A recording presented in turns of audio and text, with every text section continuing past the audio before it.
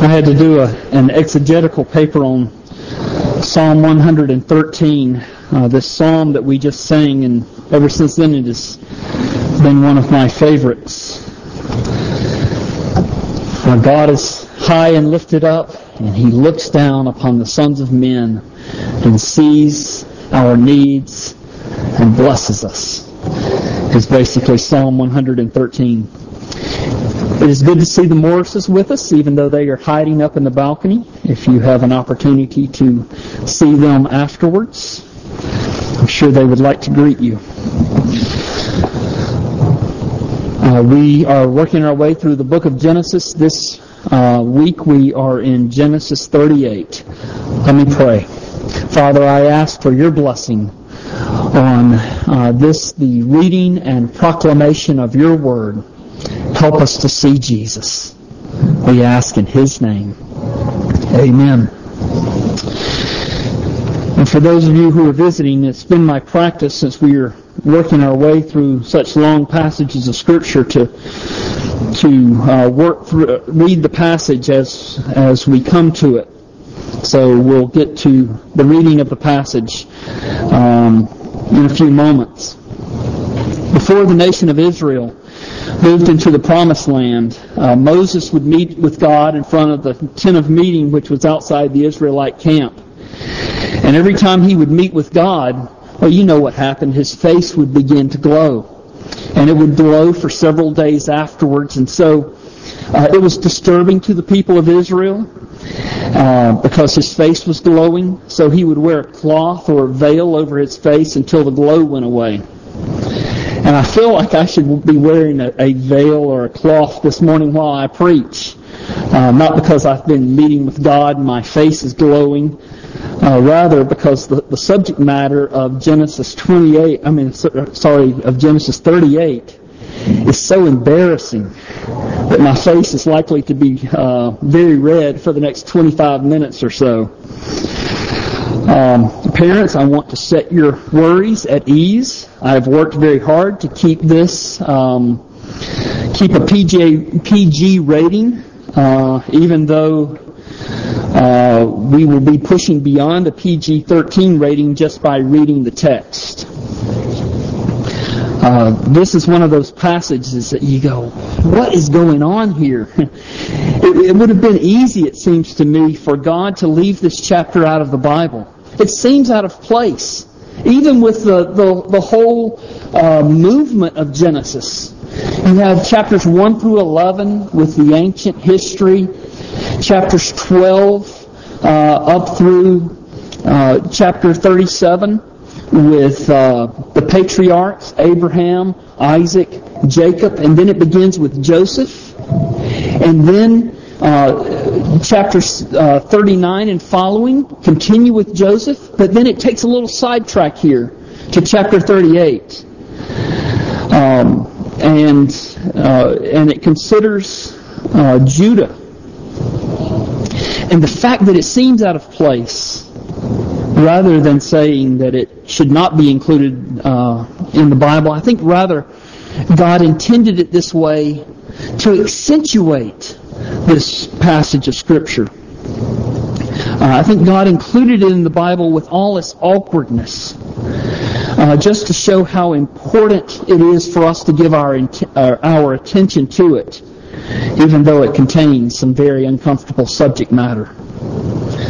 I think we often approach the Bible as if it were a series of heartwarming stories that are designed to inspire us to be good people, to lead clean lives, to help us be moral. And so when we come across chapters like this, it stuns us. And we try and soft pedal the wickedness that we observe, especially when that wickedness is being seen through the lives of the quote-unquote heroes of the Bible. I think we often try and recast the sins of the heroes of the Bible so that they don't look so bad. For a long time, I thought this was simply a misunderstanding of the depth of grace that caused people and even some noted commentators to soft pedal the wickedness. I think now I understand better why we don't like the picture of wickedness that we see in the quote-unquote heroes of the Bible. And I think the reason is that they serve as a mirror for us.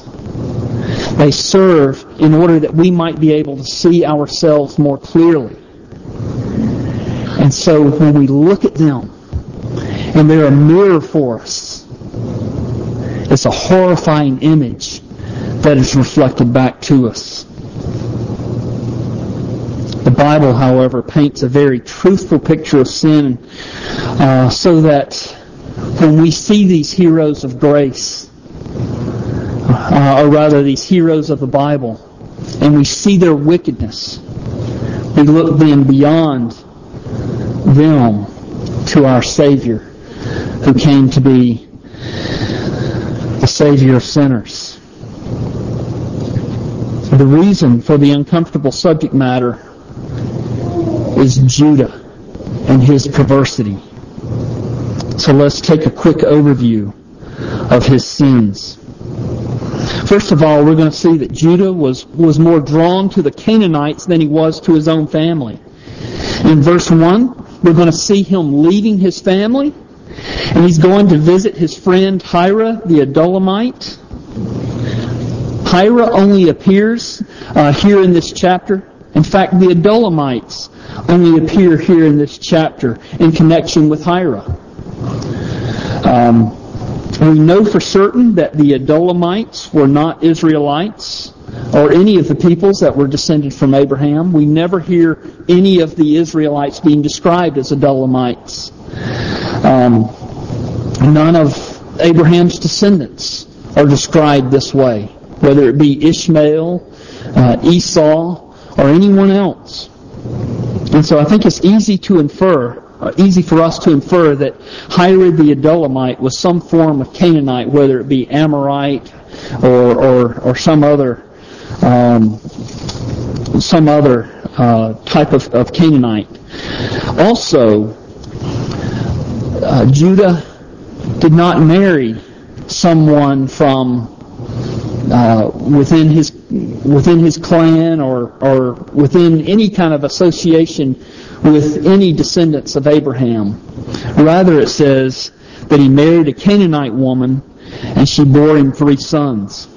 And when he met this woman, and we're never told her name, he did not exactly romance her. The Bible says simply, he saw her, he took her, he went into her. Possibly, this could be very similar circumstances in which Shechem tried to romance Dinah, if you remember that passage. So let's look at the scriptures. Verses 1 through 5 in Genesis 38. It happened at that time that Judah went down from his brothers and turned aside to a certain Adullamite, whose name was Hira. There Judah saw the daughter of a certain Canaanite, whose name was Shua. He took her and went into her, and she conceived and bore a son, and he called his name She conceived again and bore a son, and she called his name Onan. And yet again she bore a son, and she called his name Shelah. Judah was in Chezev, when she bore him. I think this passage points out that Judah was a man of unrestrained desires. What Judah wanted, Judah took. What Judah wanted to do, he did. He sees this woman, this daughter of Shua. She's a Canaanite, even though they are not to be marrying any of the Canaanite women. No problem for Judah. He sees her, he wants her, he takes her. Judah's character was the opposite of a true Christian character. Colossians 3 verse 12 says, "Put on then as God's chosen ones, holy and beloved, compassionate hearts, kindness, humility, meekness, and patience. You see none of that in Judah. And then Judah seems to be an uninvolved father. He names his first son which, by the way, and I don't know if this has any significance, is actually the word for Hebrew,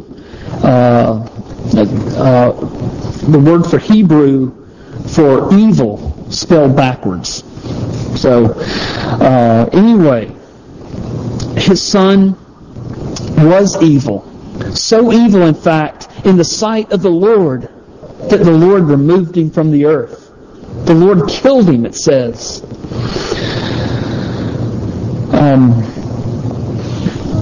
I think that's the first time that I can think of where God put an individual to death just because he was so wicked. I can remember back to Genesis 6:5, where God saw that the wickedness of mankind in general was so great that he wiped them out in the flood. But here, an individual is so wicked that God decides it is best to rid the earth of him. It doesn't speak much for Judah's involvement as a parent.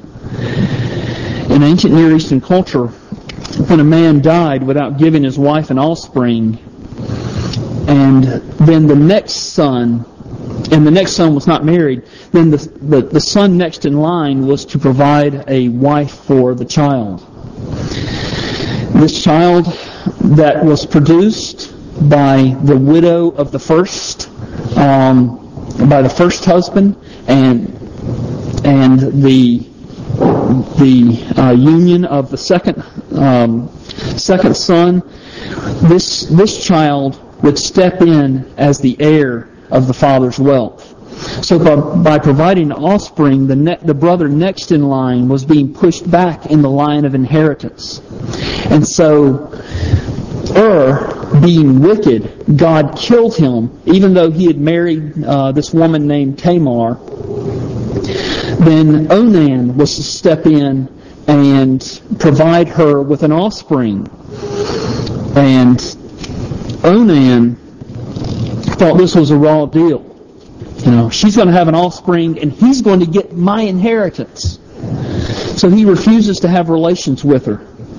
Or rather, instead of refusing to have relations with her, he used her for his own self-gratification. I know this all sounds confusing, but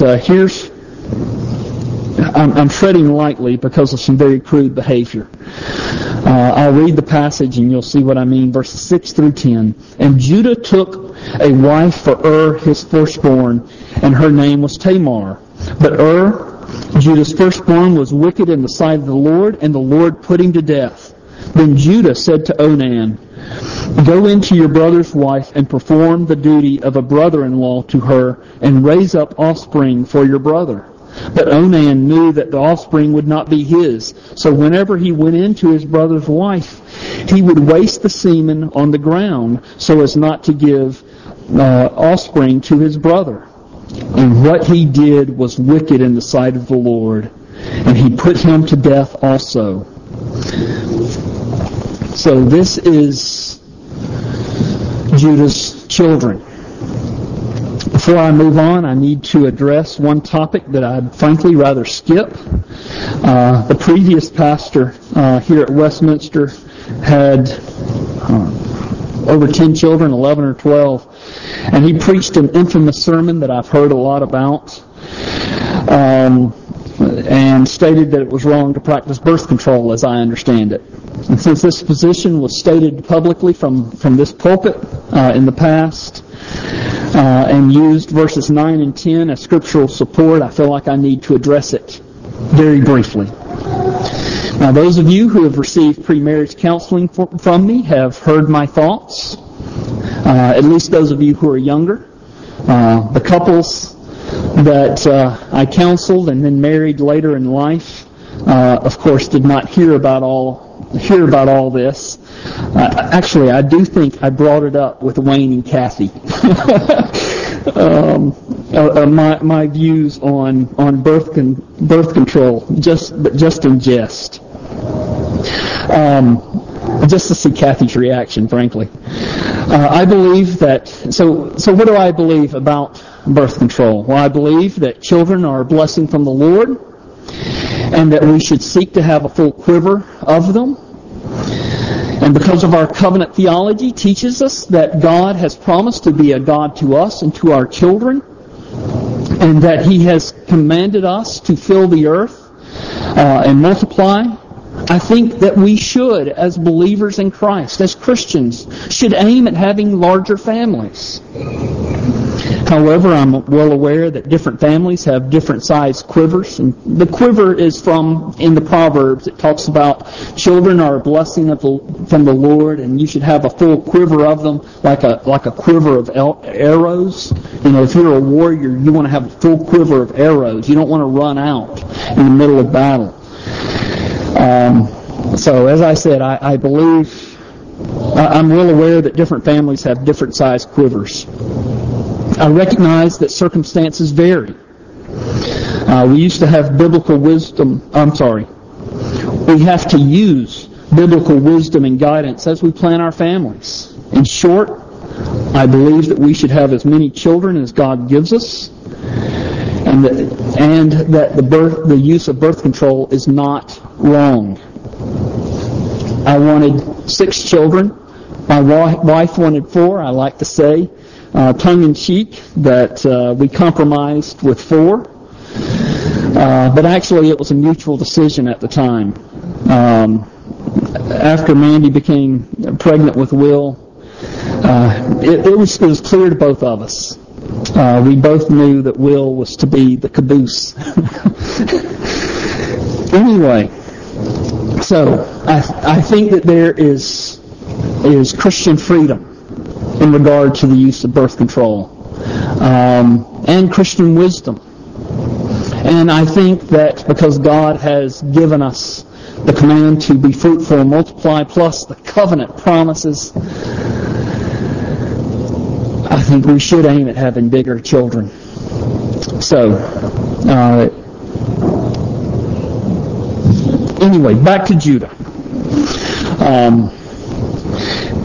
Judah lied to Tamar because he was worried that she was like some kind of black widow, that his first sons died because they were married to her. And so his third son would die because of her. And so he had no intention of giving Tamar to his third son. Look at verse 11.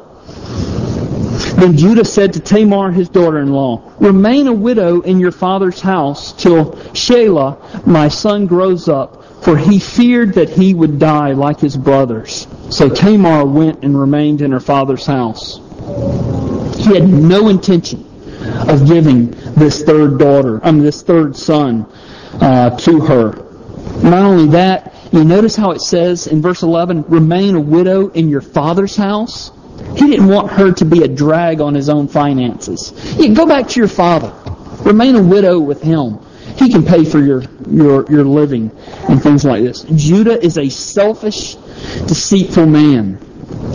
Now, when Tamar realized that Judah was not going to give his youngest son to her as a husband, she decided to take matters into her own hands. Now, as we've been marching through Genesis, whenever we talk about someone taking matters into their own hands, we've been conditioned to recognize that this is not pleasing to the Lord. And so what Tamar does is not pleasing to the Lord. She is acting in desperation, but it is still a horrible thing that she did. Well, what did she do? She pretended to be a prostitute. And when she heard that Judah was going up to the town of Timnah to shear his sheep, she decides she's going to go ahead of him.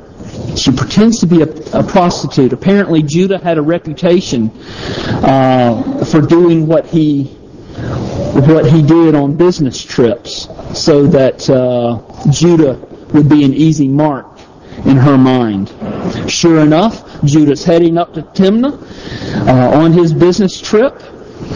He sees a prostitute and decides to turn aside and visit her.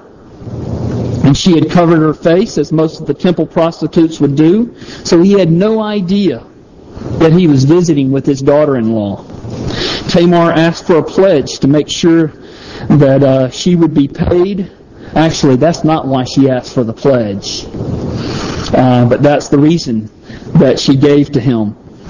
And then he thoughtlessly gives her his signet, his cord, and his staff, which would be almost like given to her his wallet with his driver's license and stuff like that would be easily recognized. And of course, this visit that Judah had with Tamar, his daughter-in-law, results in her becoming pregnant. Verses 12 through 19. In the course of time, the wife of Judah, Shua's daughter, died. When Judah was comforted, he went up to Timnah to his sheep shearers, he and his friend Hira the Adullamite. And when Tamar was told, "Your father-in-law is going up to Timnah to shear his sheep," she took off her widow's garments and covered herself with a veil, wrapping herself up, and sat at the entrance of Enim, which is on the road to Timnah. For she saw that Shelah was grown up, and she had not been given to him in marriage. When Judah saw her, he thought that she was a prostitute, for she had covered her face. He turned to her at the roadside and said, "Come, let me come in to you," for he did not know that she was his daughter-in-law. She said, "What will you give me that you may come in to me?" He answered, "I will send you a young goat from the flock." And she said, "If you give me a pledge until you send it." He said, "What pledge shall I give you?" She replied, "Your signet and your cord and your staff that is in your hand." So he gave them to her and went in to her, and she conceived by him. Then she arose and went away, and taking off her veil, she put on the garments of her widowhood. This goes to demonstrate that Judah was a man of perverse desires. His appetite for fulfilling his lustful desires was great. We like to think that because we live in a culture, in a society that is with increased exposure to sexuality and to perversity, that we have more temptation, and therefore we have more excuse than those who lived in previous generations. That is not true. Every generation has the same hearts as the previous generations. Furthermore, perversity and lust are perversity and lust, regardless of generational circumstances. Let me say a word about Tamar's actions. She was wronged by Judah, and what she did was answered his wrong by him not giving his third and youngest son to her. She answered his wrong with her wrong. Just because we are wronged does not mean that we can respond wrongly. That just continues the cycle of sin and counter sin. So she is not righteous here herself. But then Judah, he becomes very earnestly self-righteous when he heard that Tamar was pregnant. He was so indignant that he immediately wanted her to be burned to death. But you know what is worse in God's eyes than her becoming pregnant? It is idolatry. It is false worship. And Judah thought nothing of turning aside to visit what we would assume to be a Canaanite temple prostitute. The Canaanites employed prostitutes in their worship. If you practice fertility, then the ground that you own, the crops will be fertile and everything else. In other words, Judah was willing to give homage and false worship to a false Canaanite god in order that he might have a few moments of self-gratification. Verses 20 through 23. When Judah sent the young goat by his friend the Adullamite to take back the pledge from the woman's hand, he did not find her. And he asked the men of the place, "Where is the cult prostitute, or the temple prostitute, who is at Enaim at the roadside?" And they said, "No cult prostitute has been here." So he returned to Judah and said, "I have not found her." Also the men of the place said, "No cult prostitute has been here." And Judah replied, "Let her keep the things as her own, or we shall be laughed at. You see, I sent this young goat, and you did not find her." So it rings hollow that Judah, in all his self-righteousness, wants to kill his daughter-in-law with such brutality. Actually, I think what's really happening here is that he is most interested in getting rid of her so that he will be free from the obligation of having to offer her to his son. And so that his son would be free to marry someone else and give him offspring. This is Judah. What do we know about Judah? What do we first think about when we think about Judah? Well, we think about the Lion of the tribe of Judah, the Lord Jesus Christ, the Messiah, our Savior, descended directly from Judah. A man. Judah was a man who was unrestrained, disengaged as a father, had reckless children. He was deceitful. He was self-centered. He desired and craved perversity. He was godless. He was brutal. This is the human ancestry of Christ. He is typical of the person who would say, if I came into church, the church building or the church roof would cave in. And yet, the human ancestry of Christ is traced directly from Him. And not just from Him in some other child, but from this child who was conceived by His daughter-in-law. And the Bible, instead of hiding this fact, trumpets it. You know Matthew chapter 1? It goes through and it lists the genealogy of the Lord Jesus, and it pauses with Rahab, the prostitute. It pauses with Ruth, the Moabitess. It pauses with the wife of Uriah the Hittite, who was murdered by David. And it pauses also with Tamar, the Canaanite, who dressed up like a prostitute in order to conceive by her father-in-law. Why does the Bible emphasize this? The reason why is very simple and yet glorious, so profound that we often miss it. Christ came to die for sinners. Christ came to save sinners. Jacob is a mirror for us. The whole history of Israel is a mirror for us. A lot of you tell me that it's hard to understand the Old Testament. If you read the Old Testament with the understanding that Israel is going to sin and sin greatly and rebel against God almost at every turn, then it begins to make sense. That seems to be the common theme of every book of the Bible. And yet there's also this parallel theme of God being faithful to those sinful people. And God sending His Son in spite of those sinful people. The Bible is a mirror for us. Don't soft pedal your own sin. Don't hide it and cover it up, because in so doing, you are missing the grace of the Lord Jesus. I became a Christian by reading the Bible in college. And I was reading through the New Testament. But strikingly, it wasn't seeing Jesus on every page of the New Testament that brought me to God.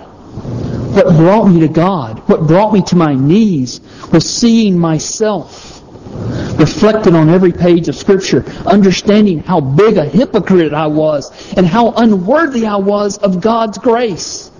How unworthy I could ever make myself of God's grace. And I cried out to God, if you don't save me, I won't be saved. And the grace of the Lord Jesus came in and flooded into my life and changed me, transformed me.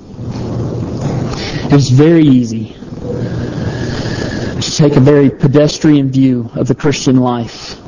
You do the right things, you come to church, you pray, you read your Bible, and you just do the right things, and you have your little habits. Pause. Use the Bible as a mirror. Use Judah as a mirror, if need be, in regard to his truthfulness or lack thereof, in regard to his perverse cravings, in regard to his selfishness. Because when you see your sin, you see the Lord Jesus. I can't remember who said it. It may have been Robert Murray McCheyne. For every look that you take at yourself, look honestly. But for every look, take 100 looks at Jesus Christ. And your Christian life won't be pedestrian. It won't be lifeless. It won't be simply going through the motions. Let's pray together. Father, it is staggering that you would intentionally bring our Messiah, the Savior, Jesus Christ, from the lineage of Judah. It is staggering then that you would also trumpet Judah's sins in order that we might understand our own sins and our own need of a glorious Savior.